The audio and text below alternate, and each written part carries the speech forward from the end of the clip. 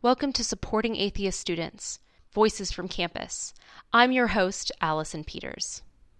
The purpose of this podcast is to highlight voices of students who identify as atheist on college campuses around the United States, as well as the voices of alumni. The purpose of this podcast is twofold. The first is to really allow an opportunity for authentic voices to be out there in the world, representing a few views of what it's like to be an atheist student on college campuses. The second is this project, Supporting Atheist Students, comes out of a graduate level seminar at Florida State University. EDH 5931, College Student Populations, is a graduate level course in the College of Education at Florida State University. The course challenges students to analyze, explore, and implement targeted advocacy efforts for a specific student population. The course is involved reviewing literature, examining practice and pedagogy, and producing scholarship and artifacts that deepen an understanding of a target population. So at the beginning of the course, students were able to propose a population discussing why advocacy was needed and how the population was underserved in our present higher education system. Ultimately, the class voted to choose secular students as the student population of interest for the fall 2015 semester. After much discussion, the population of interest was narrowed to students who identify as atheist. Atheist is an identity construction which is notably more finite than that of secular identity. So atheism was chosen for its relative specificity, providing a key characteristic upon which to develop advocacy efforts. Voices on Campus will highlight the stories of current and former college students who identify as atheist. This episode features Peter, a current graduate student. It was recorded on December 3rd, 2015. I reflect on my identity in terms of my beliefs quite a bit. I imagine many people do. For me, it's been, I guess, a few different stages or phases. I don't know what I'd call it. I was raised Roman Catholic, went to Catholic school from kindergarten until I graduated from high school, was still practicing Catholic through something like half of my undergraduate years. And then, I don't know exactly what, it wasn't really a spark, but I just kind of stopped believing, I guess, and as well as I also started just feeling more comfortable challenging my beliefs and being more honest about it. I mean, in Catholic school, we are often told that it's really important to challenge one's beliefs so that it can strengthen your faith. And for a while, I really liked the view because you hear a lot of religious people who they're challenging the faiths, or even questions sometimes are off limits. And I think I've always been a firm advocate of questions. I think questions are one of the most important things in the world. That's how we get anywhere. That's how we accomplish anything. That's how we come to some sort of peace of mind.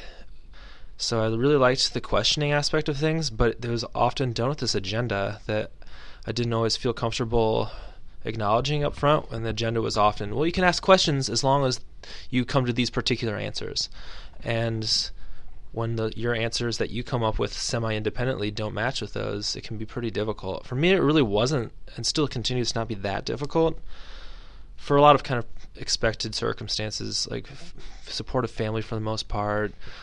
I'm not like in dire poverty. I'm a graduate student, so I guess that's something I have to say with a grain of salt. Very cheap salt. And it's not like I had the kind of, oh, this is the moment I'm going to stop and like everything's better and I'm just very passionate about this change of identity. I never really felt like I changed that much. I just started slowly adapting how I felt about myself and adopting new titles or labels. I never really liked labels, but they're kind of inevitable. I guess it kind of paused as soon as I got into this phase as a college student, kind of stereotypically telling myself, you know what, I don't think that believing in God is really right for me and probably not for most people, depending on how they get to that point. Like if you're going to really dramatically worsen someone's life situation in order to get them to disbelieve, that's probably not the best path, but I don't think that's always the case. That's another conversation. But I really didn't do much in terms of disbelief until I guess some spontaneous events happened. I guess it was when there was a person in the Florida State Capitol that put up a Festivus bowl, and I decided I wanted to do one too. I wanted to beforehand, I just didn't realize that was an option. I guess I hadn't really looked into it and wasn't as much of a sensationalist trying to draw media attention as I think some people like that person do. They are, like, a lot of atheists get characterized as just wanting to make people upset and to try to be kind of pushing envelopes in a way that stirs the pot and is bad for a social fabric. And to some extent, I think that's a good criticism, depending on who you're targeting it toward, or who you're targeting. I don't always want to be that, but I do think that it's important to draw attention to certain issues. I just think that tone and intent are huge fundamental components to how you do that and what the aftermath can be. So I made a flying spaghetti monster. I knew that it was pretty popular with disbelievers or that you're religious, and it got accepted to be on display. So it was kind of surprising. And then a friend helped me put it up because I was out of town. It was fun going onto websites. My friend, who just coincidentally was in town and said she put it up for me, she texts me the next day and says, I'm on Huffington Post right now, front page. Or maybe not front page, but just her photo is on there. And then I saw these blogs and things were commenting on it. There's some very conservative blog that was taking like kind of direct shots at me, but I was never contacted by anyone. And then there was a local radio host who did the same, and a friend came into my office and said, hey, I listened to this local conservative radio show host, and he had a segment that was all about you. And I said, what do you mean about me? Like, about graduate students, people from the Midwest? Well, he said, no, he started the segment by calling you out by name and criticizing you. And I said, that's interesting, because he never contacted me, and I've never met this person. So I actually reached out to him and asked if they wanted to have a conversation on air. And then I don't know if it was coincidental or what, but he got really sick and actually wasn't on air for like 2 weeks in the holiday season, the winter holiday season. So I never got to do that. It's fascinating because a lot of people are drawn to people that are somewhat outspoken about not believing in any god or gods. And either will say, oh, they're horrible people that are amoral, or they'll say, oh, like, this is a good thing that they're finally rejecting things, and it's good to separate yourself from religion because that's a really detrimental thing to the world. And I've tried to put myself into a place that's more pragmatic and probably a little bit harder to label. Probably not that hard to label, but it doesn't always fit into that binary. And I like it, but it can be really frustrating. It can be very difficult, especially, for instance, I've seen times when I've spoken to like media outlets and they kind of recharacterize my path towards atheism, not in the terms that I put it, which is, oh, it was kind of slow and I don't even really like that label, but it seems like the most effective one right now. And they don't use that kind of story, but it's more like, oh, one instance was, oh, ex-girlfriend shows him the light and turns him away from religion. That never actually happened to me. I've put things that kind of were around that sort of situation, but it gets sensationalized. And I understand the effect that can have as far as like marketing and PR go, but I think it discredits a lot of the experiences I've had and people like me have had, which is that coming to disbelief has a lot of different paths. Some people are born into it and then come to understand themselves. Some people very suddenly change their mind. Some people very slowly change their mind. Some people never change their mind, but just have different ways of expressing what their identity has been for their whole lives. And that could be different labels. And that's kind of the camp I fall into. I think it's fun to think about how I would hope that my identity as someone who doesn't believe in any gods will continue to change and ideally evolve. I mean, just like anyone, it doesn't have to be disbelievers, but just people in general. I've always been against the idea of the kind of happily ever after. At some point, you're going to reach a stage in your life where your identity settles and things will go kind of plateau from there, and that's a good thing. I hope that doesn't happen. I understand that, like, neurologically, as you age, at some point, you're less likely to change your mind on your views. They say that people, I think, as the brain gets past like 30 years or something, 40 years old, that your political views are less likely to change, that you become kind of fixed in what they are.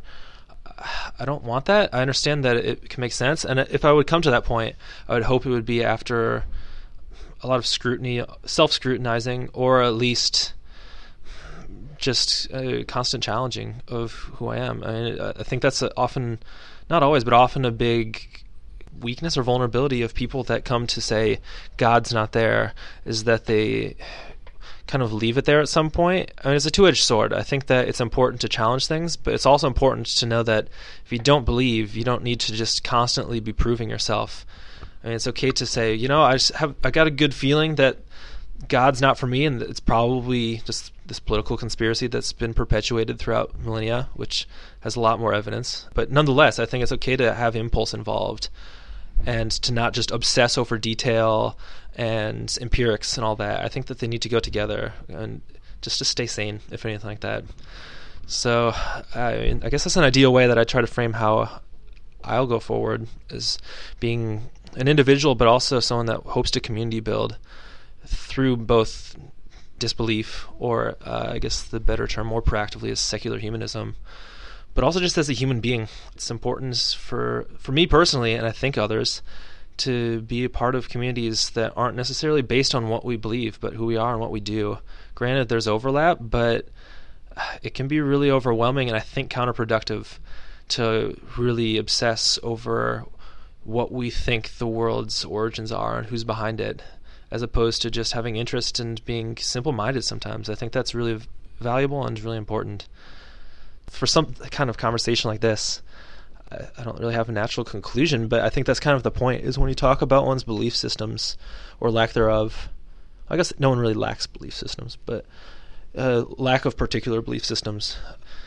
I would hope that there's no natural conclusion, because it's, at least for me, an ongoing process. So that's, I guess, one experience or one way of me expressing how I view myself and my role within secularism in general. A huge thank you to Peter for speaking with me for this podcast. If you want to learn more about how to support atheist students on college campuses, visit our project website for supporting atheist students at atheiststudents.blogspot.com. Thank you for listening.